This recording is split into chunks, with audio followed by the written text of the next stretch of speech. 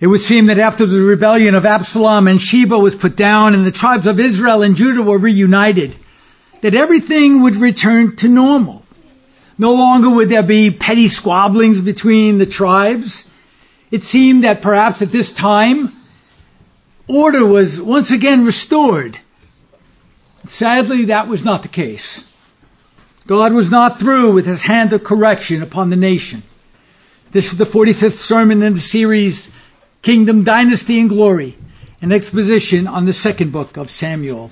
A roll covenant reading coming from 2 Samuel and chapter 21. 2 Samuel and chapter 21. The first 10 verses.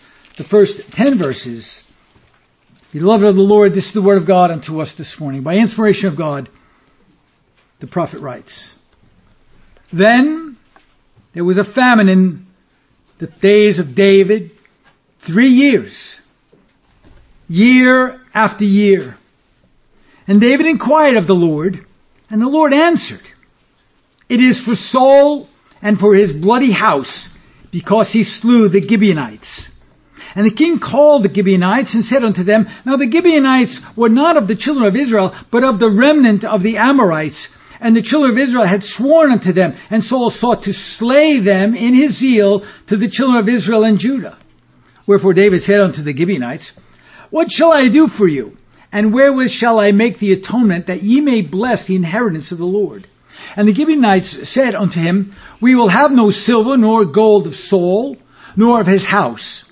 Neither for us shalt thou kill any man in Israel. And he said, What ye shall say, that will I do for you. And they answered the king, The man that consumed us, and that devised against us, that we should be destroyed from remaining in any of the coasts of Israel, let 7 men of his sons be delivered unto us, and we will hang them up unto the Lord in Gibeah of Saul, whom the Lord did choose. And the king said, I will give them. But the king spared Mephibosheth, the son of Jonathan, the son of Saul, because of the Lord's oath that was between them, between David and Jonathan, the son of Saul.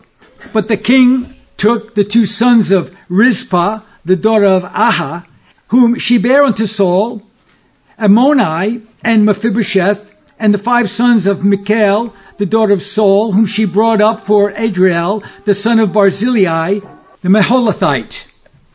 And he delivered them into the hands of the Gibeonites, and they hanged them in the hill before the Lord. And they fell, all 7 together, and they were put to death in the days of harvest, in the first days in the beginning of barley harvest.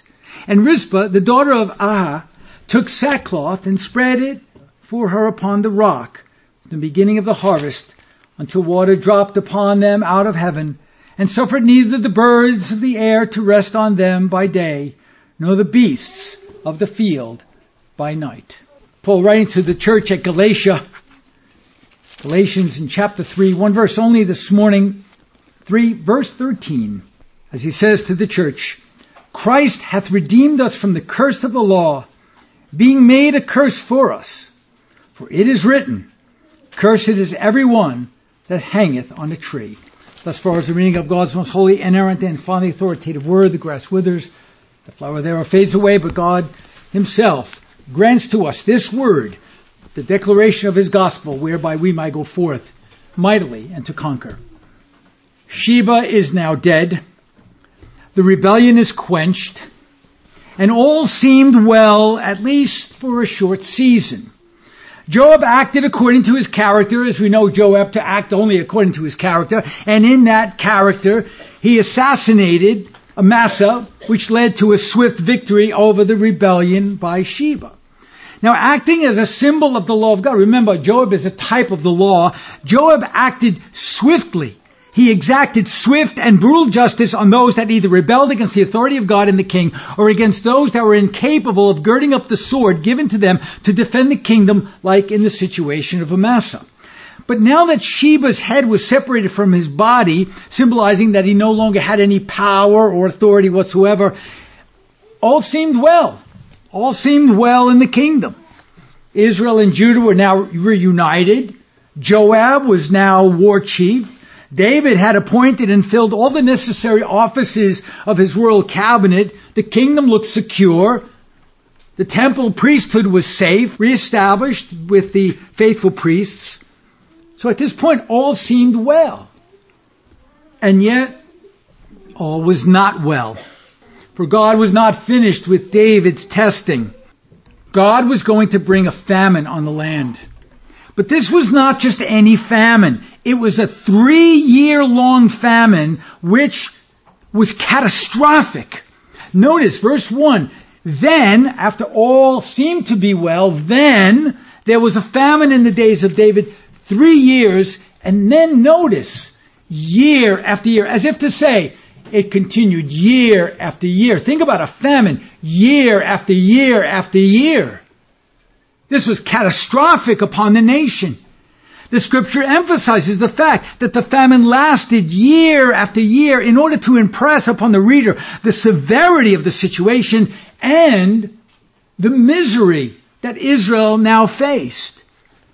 Seeing this providence, David asked God as to the reason behind the famine. And we read that where it says, and David inquired of the Lord. And that was the right thing to do. Because this tells us something about David. And it offers a lesson for all of us. David understood, as rightly as we must also understand, David understood that nothing happens in the natural world without God orchestrating it from the supernatural realm of his throne room. Everything happens according to plan. He knew that if there was a famine, he knew that if there was a famine in the land, it was God's chastising hand that had brought it about. God was orchestrating everything that Israel had to undergo. But this principle holds true for everything. You know, sometimes we detach ourselves from God's orchestration of all things, and we look at things through a tunnel. As if to say, gee, I wonder why that's happening. Gee, I wonder why this is happening. Oh, that's happening. No. It is God's work in the world. As hard as that might be to contemplate, this is how God works in the world. God is behind all the events of creation. He dictates all that is happening in the natural world from his throne room in heaven. The Westminster Confession states it this way. God, the creator of all things, doth uphold, direct, dispose, and govern all creatures, actions, and things from the greatest even to the least by his most wise and holy providence, according to his infallible foreknowledge and the free and immutable counsel of his own will, to the praise of the glory of his wisdom, power, justice, goodness, and mercy. Nothing happens outside of God's direct intervention and counsel. David's inquiry teaches us that whenever there is a situation, especially one which is unfortunate, or one which is challenging, or one which brings misery upon either an individual, a family, a church, or a nation, or the world in fact, God is seeking our attention. God speaks to the world in his general providence, and to his people in his special providence. By his general providence, he causes the rain to fall upon the just and the unjust. And by his special providence, he provides situations which protects, encourages, comforts, blesses, warns, and corrects his people so they can continue to advance his kingdom. But everything that happens in the world is orchestrated by God. You can't say, well, that just happened by chance. Every part of creation, including men and nations, are created, sustained, and controlled by the providential workings of God. Both God's general, ordinary providence and his special providence should not be viewed as two separate workings of God without connection. They are connected. The fact is that both the ordinary general providence is inseparably connected with the special providence of God, and both, and this is important, both are executed through the mediation of Jesus Christ. When God dictates a certain providence, it is through the mediation of Christ. Dr. Robert Raymond, no relation to me, explains this. He says, I would submit that one must never sever any aspect of God's providence away from the in Christ relationship that exists between God and his creation, since all of God's dealings with his creation are mediated through the Christ. Everything. The way God deals with the world in which he created mediated through the Christ. Theologian T.H.L. Parker explains further. He says, the creation is a stage on which are enacted God's dealings with mankind. Providence is God's gracious outworking of his purpose in Christ, which issues in his dealings with man. We are saying that from the beginning, God has ordered the course of events toward Jesus Christ in his incarnation. From the biblical point of view of the world's history, and the personal life stories which possess significance should only be seen in the light of the incarnation, or in other words, in the light of Christ. And so, even the disturbing stories that we read about in the scriptures, the disturbing stories of lust, rape, murder, adultery, all of these fall into the place of the Messiah's genealogy. It's all orchestrated by God. The accounts of warfare, deception, and betrayal also add to the gospel message as it relates to the Christ. The historical rule of Caesar Augustus was also orchestrated for the sake of the unknown babe in the manger. Everything without exception, everything that God orchestrates in history is through the Christ and for the sake and the glory of Christ and the church. Even the hardest things, even the most miserable things. John and Paul and the Hebrew writer all concur with this theology. Notice what John says in John 17, verse 1 and following, as he records for us the words of Jesus Christ. These words spake Jesus and lifted up his eyes to heaven and said, Father, the hour is come.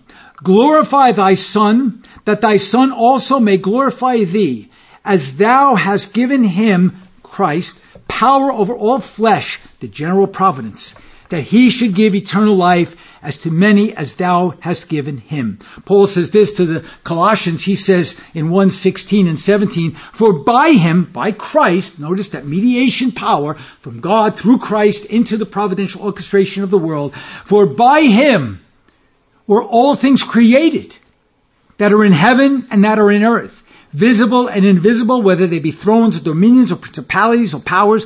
All things were created by him and for him. And he is before all things, and notice this, and by him all things consist. He's upholding all things. Speaking of the Christ, the Hebrew writer says this, in Hebrews 1, verse 3, who, speaking of Christ, being the brightness of his glory, and the express image of his person, and upholding all things by the word of his power, when he had by himself purged our sins, sat down at the right hand of the Majesty on high. And so every act of providence is executed by Christ for the glory of God and for the benefit of his body, the church. Now, while on Mars Hill, Paul educates the Epicurean pagans as to the sovereign providence of God in Acts chapter 17, beginning in verse 23. Notice verse 23 and following. For as I passed by and beheld your devotions, notice he's speaking to the pagans, I found an altar with this inscription, to the unknown God, whom therefore ye ignorantly worship. Him declare I unto you, God that had made the world and all things therein, seeing that he is Lord of heaven and earth, dwelleth not in temples made with hands, neither is worshipped with men's hands, as though he needed anything, seeing he giveth to all life and breath and all things, and hath made of one blood all nations of men for to dwell on all the face of the earth. And notice this, and hath determined the times before appointed, and the bounds of their habitation, that they should seek the Lord, if haply they might feel after him and find him, though he be not far from every one of us. For in him we live and move and have our being. Notice, in Christ, because of Christ, through the mediation of Christ, we live and we move and have our being, as certain also of your own poets have said, for we are his offspring. Notice the control, the power, the providential orchestration of all things by God through Christ in behalf of everything that happens in the world. This is astounding. This is incredible. This is mind-boggling, mind-blowing to think of this. Even and especially when we have to think about the tragedies and the horror that we find in the world at large today. What must be understood when contemplating the orchestrating power of God and the orchestrating providential workings of God is that no providential situation is done outside of Christ. In David's situation, God is directing David by a frowning providence of having a famine year after year after year to recognize. He's calling upon David. He's getting his attention to recognize that there's problems in the nation. There's a problem in the land, so I'm bringing a famine so that I get your attention. Something is not right. Something is unrighteous, and we have to recognize it firstly and deal with it and rectify it to make it right. So we have to recognize it firstly, then rectify it and make it right. Now, up until this time, the problem was unrecognizable. David didn't know what was going on. He had no idea what was going on. This situation brought it to the attention of the king. And it forced him to inquire as to what the problem was and how it should be remedied. And herein is the lesson. Whenever an unrighteous act goes without facing justice, it must be addressed as soon as it is made known. God demands justice. He demands that justice never be perverted or left without closure. The task of the body of Christ is to address all injustices and, if possible, bring restitution to the victim and consequences to the guilty party. The problem is, for the Church of Jesus Christ, for the most part, in Christendom today, they cannot discern between the left hand and the right hand. They don't even know what righteousness is or what evil is. They can't define it. We have churches today in the United States that are funding young people's transgender operations. A church that calls itself a Christian church.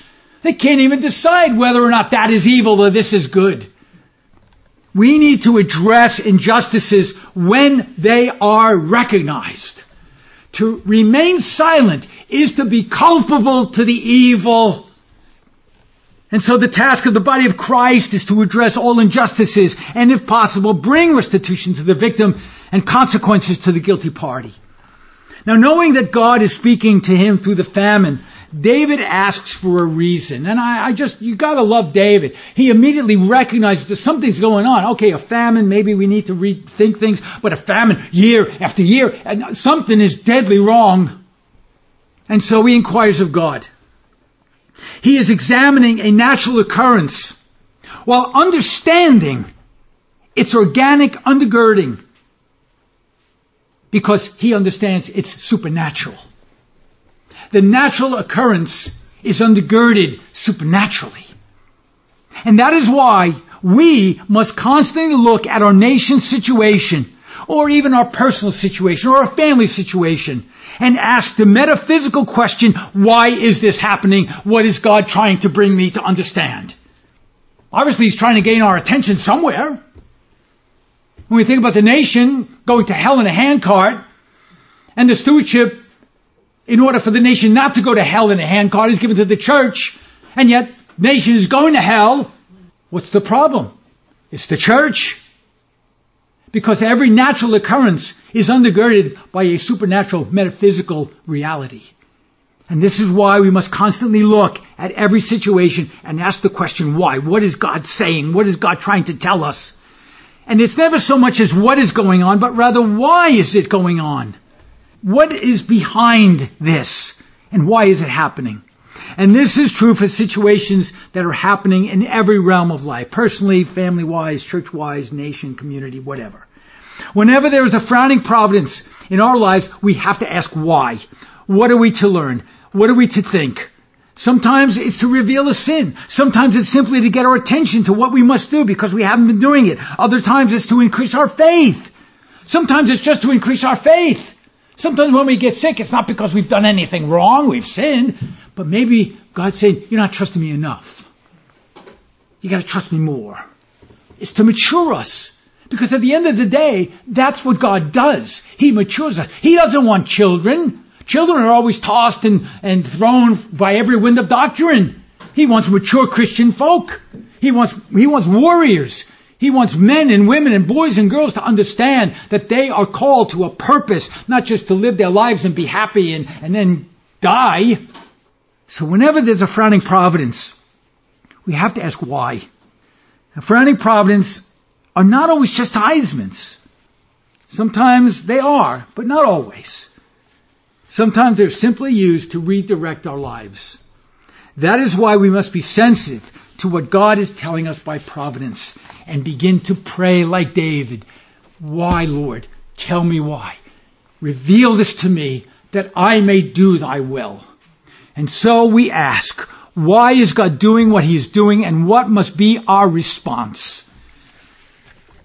So when people ask, why is perversion, debauchery, evil, corruption, violence, and wickedness exploding on in America?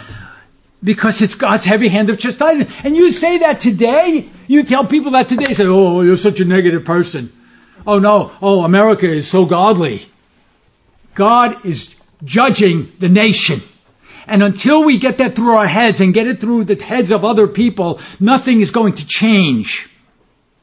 We point to the reason behind the physical situation, to the metaphysical reason behind the physical. In other words, we factor in God. Things just don't happen. God is in the mix. We point to the source of all occurrences, both good and bad, for they are all conducted by the Creator in Jesus Christ as his power of mediation. So once David asks for the reason for the famine, isn't this wonderful? God answers him right away. He's not trying to hurt David. He wants David to rectify the situation. Now, it took David a few years, but he's asking. So the lesson here is, if we ask God, won't he tell us? If we sincerely want to know, which requires honesty, an honest look at ourselves in the mirror. Lord, is it I? An honest look in the mirror, because the mirror doesn't lie. Is my life turning into mush? Lord, is it I? Or do I need to learn something else? So David asks, and God answers, because we must ask. And if we ask God, he will tell us why things are going horribly wrong. All we need to do is look at Deuteronomy 28 and Leviticus 26 to see the answer. Do this and you'll be blessed. Do the other thing and you're going to be cursed. So make a list. Write it down. Where did we go astray? What is God doing in our lives? If we, or for that matter any nation, violates God's covenant model, negative results will follow. It's a simple equation. Obey equals blessings and prosperity. Rebellion, a myriad of misery through a myriad of evil. It's not rocket science, even for you rocket scientists. Okay, so at this time one might ask, why did David wait so long to ask God to bless the nation? Remember, year after year after year. Okay, well maybe it's time. He waited 3 years. Now perhaps, and we don't know, of course, what was in his mind, what was he thinking, but perhaps he thought it would simply rectify itself. But after 3 years, he knew he had to look to the source.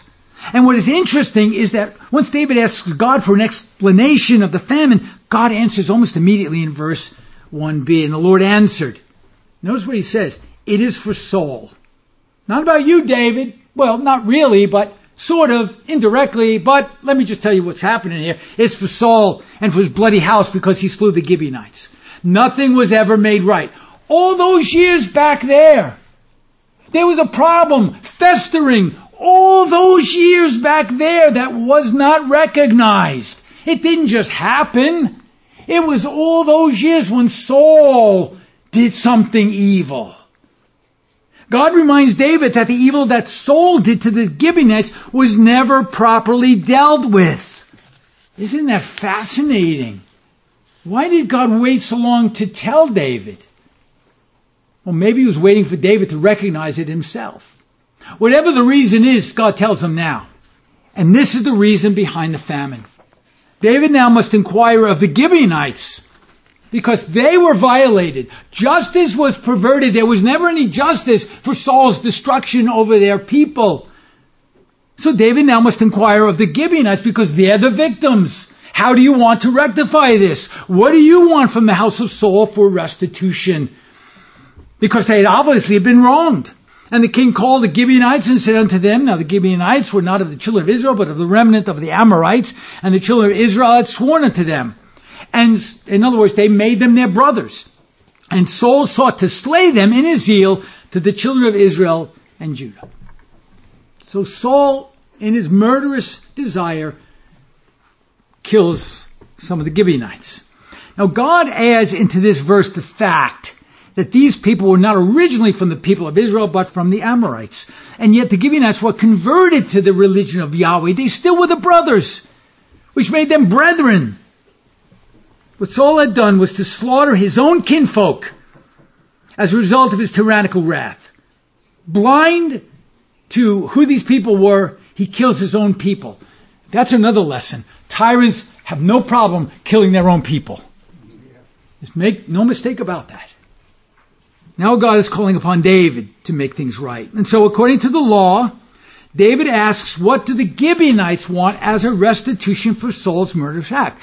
Since the crime was against them, they were the victims, they had a past sentence, and they were now given the opportunity to carry out the penalty. Ordinarily now, in the case of murder, the penalty was death. We see this from Leviticus 24:21 and following. He that killeth a man, he shall be put to death. You shall have one manner of law as for the stranger, as one for your own country, for I am the Lord your God. The problem here is, you can't kill Saul. Saul's dead. God dealt with him. Saul is still dead. God did deal with him. And yet, he's saying, justice still has not been fulfilled. In the case of manslaughter, the death penalty was not mandatory since the offended party could ask for some sort of ransom, a payment, the restitution of some sort. But in the case of murder, the murder like Saul perpetuated upon the Gibeonites, the scriptures are very clear. The first place where this penalty is set forth in the law of God is Genesis 9:6, right after the flood of Noah. And we read this in 9:6 of Genesis, whoso sheddeth man's blood by man, in other words, they must execute, by man shall his blood be shed, for the image of God made he him. And that's further reiterated in Exodus 20 verse 13 and Leviticus 24:17, thou shalt not kill, and then in Leviticus 24:17, and he that kills any man shall surely be put to death, speaking of premeditated murder. Now Saul, in his blind wrath, willfully and with malice slaughtered the Gibeonites during his tyrannical reign, and he himself did not pay for that crime. But again, Saul's dead. How are you going to exact justice? What recourse did the tribe of the Gibeonites have against a dead man? Surely his sons, nor his grandsons, could be guilty of Saul's crime. You can't hold the sons guilty of a man's crime. You can't hold the grandsons guilty of a man's crime. The scripture makes that perfectly clear. But are we missing something in this account? Well, consider these verses first. Exodus 20 verse 4 and following. Thou shalt not make unto thee any graven image, or any likeness of anything that is in heaven above, or that is in the earth beneath, or that is in the water under the earth. Thou shalt not bow down thyself to them, nor serve them, for I, the Lord thy God, am a jealous God. Notice, visiting the iniquity of the fathers upon the children unto the third and fourth generation unto them that hate me. Wait a minute. We're not to impute the sins of a father to the grandsons or the sons. But over here it says, God will visit the iniquity of the fathers upon the children unto the third and fourth generation of them that hate me. That's very confusing. But note the context here. Moses is referring to those children that continue in their father's idolatry and his adulterous or idolatrous practices. You see, the iniquity will be visited upon the children if they persist in the father's sins, making them guilty of the same sins that their father was made guilty of. In Exodus 34, Moses repeats this law. Notice, keeping mercy for thousands, forgiving iniquity and transgression and sin, and that will by no means clear the guilty, visiting the iniquity of the fathers upon the children and upon the children's children, even the grandchildren, unto the third and fourth generation. The caveat here is if they continue in the sins of the father. The scripture that is used to claim that the sins of the fathers will not be imputed to the children is often misunderstood and therefore, I believe, misapplied. God is stating that if the children do not repent of the sins of the father, in other words, if the children do not follow in the ways that are wicked of the father, then they will not be held accountable.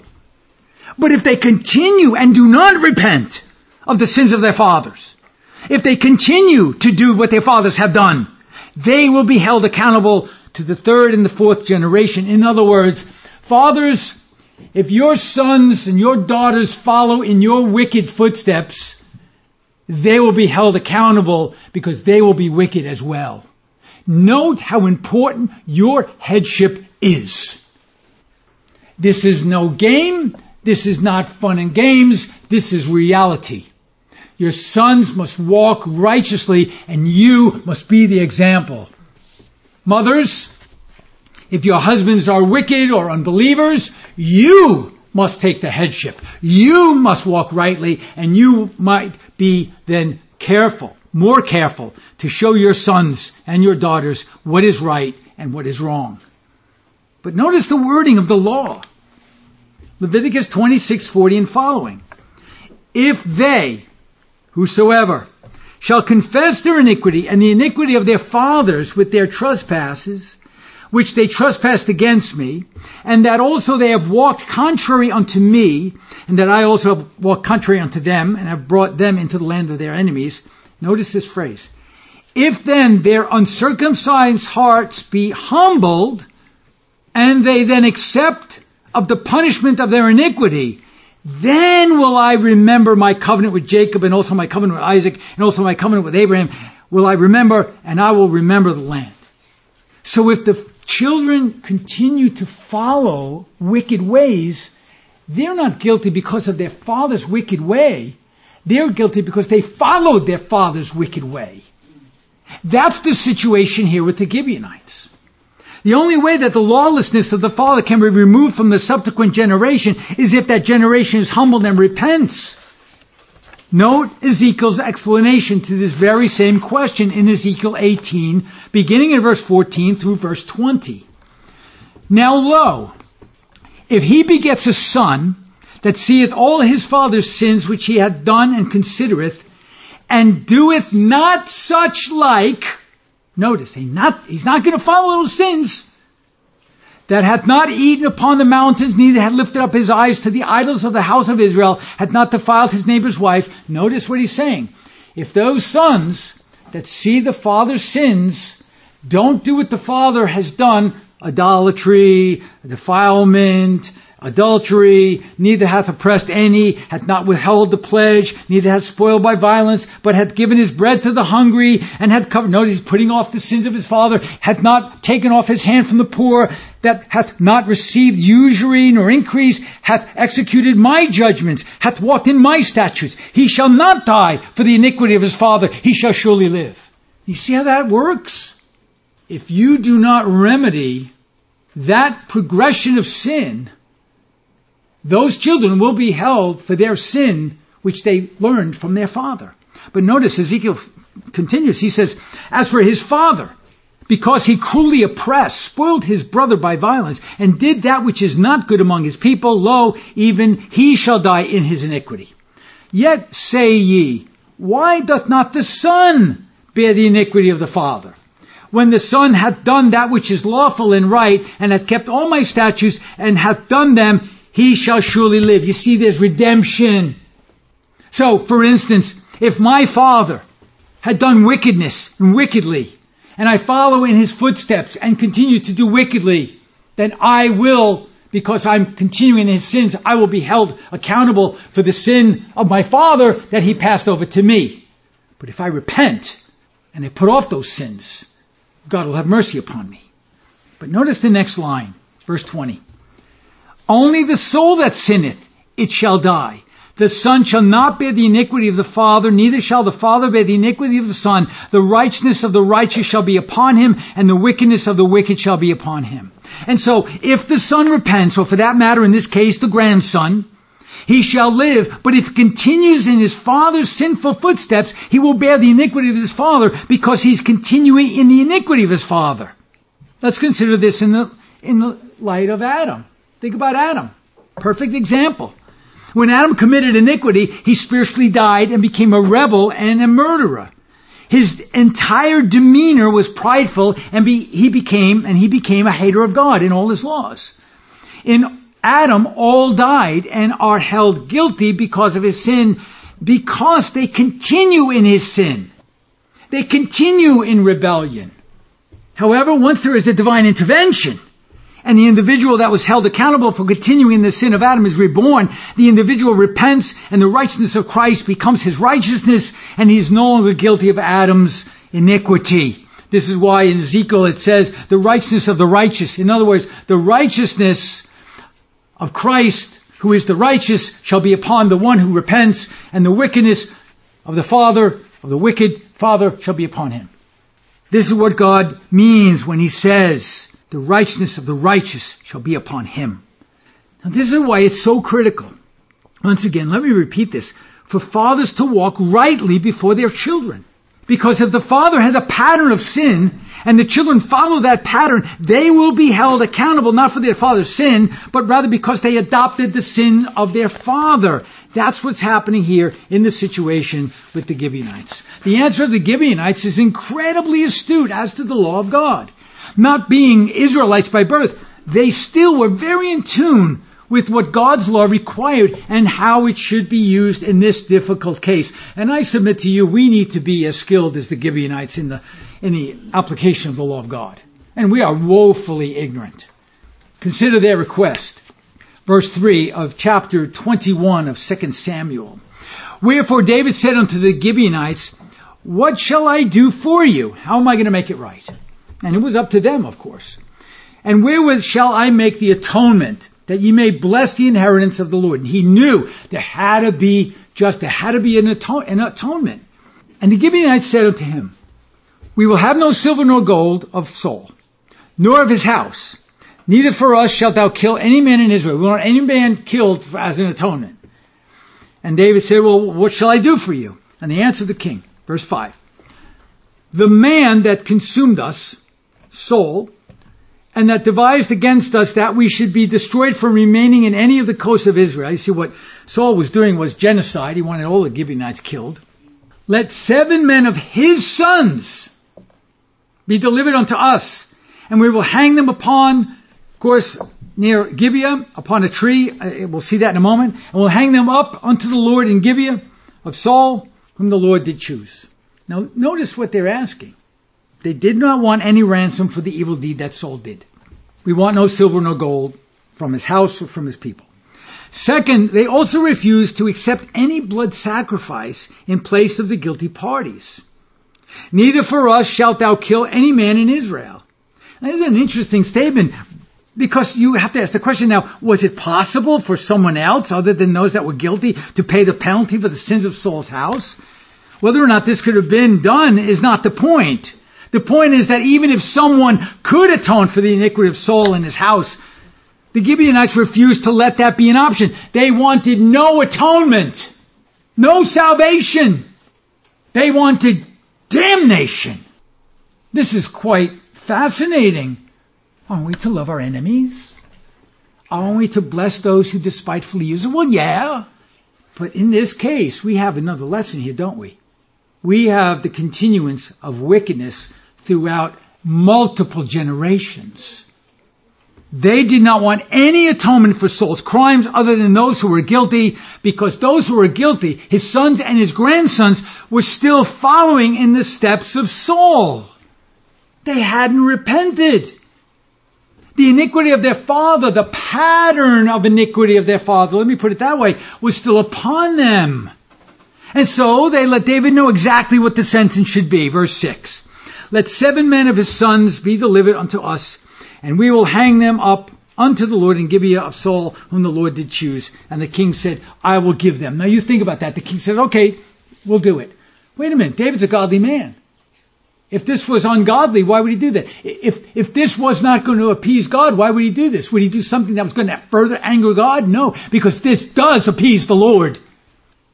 Now these, of course, when we read the word sons in the Bible, it sometimes is used for grandsons as well. And we're going to see that in a moment. Okay, because these mostly were the grandsons. They still were following wickedness. They were still wicked people in and of themselves, of their own volition and their own will and their own rebellion. David knew the law. And he knew that this was just. And because he knew that this was just, he immediately agrees with one stipulation. Jonathan's son, Mephibosheth, Saul's grandson, could not be numbered with the sons of Saul. David would be faithful to his oath. But the king spared Mephibosheth, the son of Jonathan, the son of Saul, because of the Lord's oath that was between them, between David and Jonathan, the son of Saul. Now verse 8 identifies those that were to be executed for the sin of Saul. And when I say the sin of Saul, you understand, I mean the pattern of Saul's sins that the children and the grandchildren were continuing to follow. They were still following idolatry, murderous intent, hatred, you name it. And what we find is grandsons are numbered in the number 7 total. But the king took the 2 sons of Rizpah, the daughter of Ahi, whom she bare unto Saul, Armoni and Mephibosheth, not Jonathan's son, this is another Mephibosheth, and the 5 sons of Michal, the daughter of Saul, whom she brought up for Adriel, the son of Barzillai, the Meholathite. So we have these 7. These were the first to be numbered, 5 sons of Michal, the daughter of Saul, whom she brought up for Adriel, the son of Barzillai. And then there were the 5 sons of Michal, the daughter of Saul, making these 5 men Saul's grandsons. Altogether there were 7. Now if you remember, Michal had no biological children of her own. She was actually raising these children as her own, they were actually the sons of Adriel. So he was the son of Barzillai. Adriel was never married to Michal. She was simply raising his sons. We don't know what happened to the wife. We just know that these are his sons. Altogether there are 7. Now we learn from 1 Samuel chapter 18 verse 19 that Adriel was married to Merab, not mentioned here, but before this, who was one of Saul's daughters, making these 5 actually grandsons. So we see this in verse 19 of 1 Samuel 18. Now note how God, interestingly, he's skipping the sons and he's going to the grandsons because he's wiping out any and every possibility of a Saul dynasty. Remember what Saul wanted. He wanted a dynasty of the Benjamites. God is like, no, absolutely not. From the beginning, they were murderous. And he's wiping out any hope of generational continuity. That's what God does when sins are not repented of. And the sins of the fathers go to the 2nd and the 3rd and the 4th generation. God is wiping out Saul's generational legacy. He is extinguishing all hope for a possible future dynasty of the house of Saul. Again, we have to ask the question, well, what iniquity did these 7 grandsons fail to mortify? What was the sin for which they were executed? What were they still guilty of that would justify their execution? If they were bearing the iniquity of their grandfather, then they were guilty of all that he was guilty of, especially idolatry and unbelief, even with a murderous heart. So David takes these Gibeonites and he says to them, I will do what you have asked. And he delivers these sons, these grandsons, to the Gibeonites. And what they do is they hang them in a public place as a warning for all to see and fear. And he delivered them into the hand of the Gibeonites, verse 9, and they hanged them in the hill before the Lord, and they fell all 7 together and were put to death in the days of harvest, in the first days in the beginning of the barley harvest. Now, you ask your question, well, why is God so particular here? He's giving us dates, giving us times, seasons. He's telling us that it's on a hill during the barley harvest. Is this important? Everything in the Bible is important. Everything, every word, every jot, every tittle is important. This execution was done at the very precise timing during the year of barley harvest, which was about the time of the Passover. This was the same time as when the Lord was crucified, during the Passover. And so there seems to be a connection being made here between the execution of these 7 rebellious grandsons and the atoning work of Christ. Now remember, the Gibeonites wanted no atonement for these people. There was no one that could atone for these 7 men, which tells us they were doomed.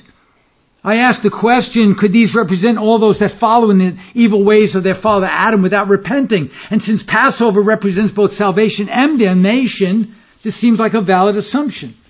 And you ask, well, wait a minute, hold it. You mean the Passover represents salvation and damnation? I thought it was just salvation. Well, if you remember at the original entrance of Passover, at the Exodus, there was redemption for the Israelites and damnation for the Egyptians. Liberation for the Hebrews, destruction for the Egyptians. So the Passover had a two-edged sword. When Christ went to the cross, his blood was shed for the elect. The elect, only the elect. A chosen few, a remnant from all of human civilization from the beginning of time to the end of time, whenever that is. All those who were not atoned for at that Passover were doomed. The Passover was a two-edged sword. Those covered by the sacrificial blood were redeemed through one man's sacrifice, but the rest, not having that blood atonement applied to them, were destroyed. And this is why the Gibeonites refused to have any one man offer a sacrifice, offer an atonement for these 7 grandsons of Saul. Now there's one other point here that should be made. These 7 men were hanged, and they were hanged on a hill. Although the scripture does not say precisely that they were hanged on a tree, where else would they hang them? That's what they did back then. They found a tree and they hanged them. So you must assume, at least infer, that they were hanged on a tree in order to represent the fact that they were cursed of God. For everyone that is hanged upon a tree is cursed of God. Cursed is everyone, as Paul says very clearly, that hangeth upon a tree. But it also says they were hanged on a hill. Now I don't know where that hill was. And I'm not able to guess. But if you press me, if you really press me, it might be possible, even plausible, to infer that since they were hanged on a hill, it might even be referring to the hill at Calvary. All of this makes perfect sense. And it bears up with the truth of Scripture when comparing Scripture with Scripture. Naturally, poor Rizpah is distraught and deeply sorrowful. Naturally, of course, a very horrible thing. Horrible, firstly, because all of these grandsons never repented of their sins. They followed in the ways of wickedness. They followed in the ways of Saul. A deeply sorrowful woman. We shall examine her response and David's kindness to the house of Saul and the Philistine uprising next when we return to our series of 2 Samuel. And this we shall do, God helping us unto the praise of the glory of his grace. Amen.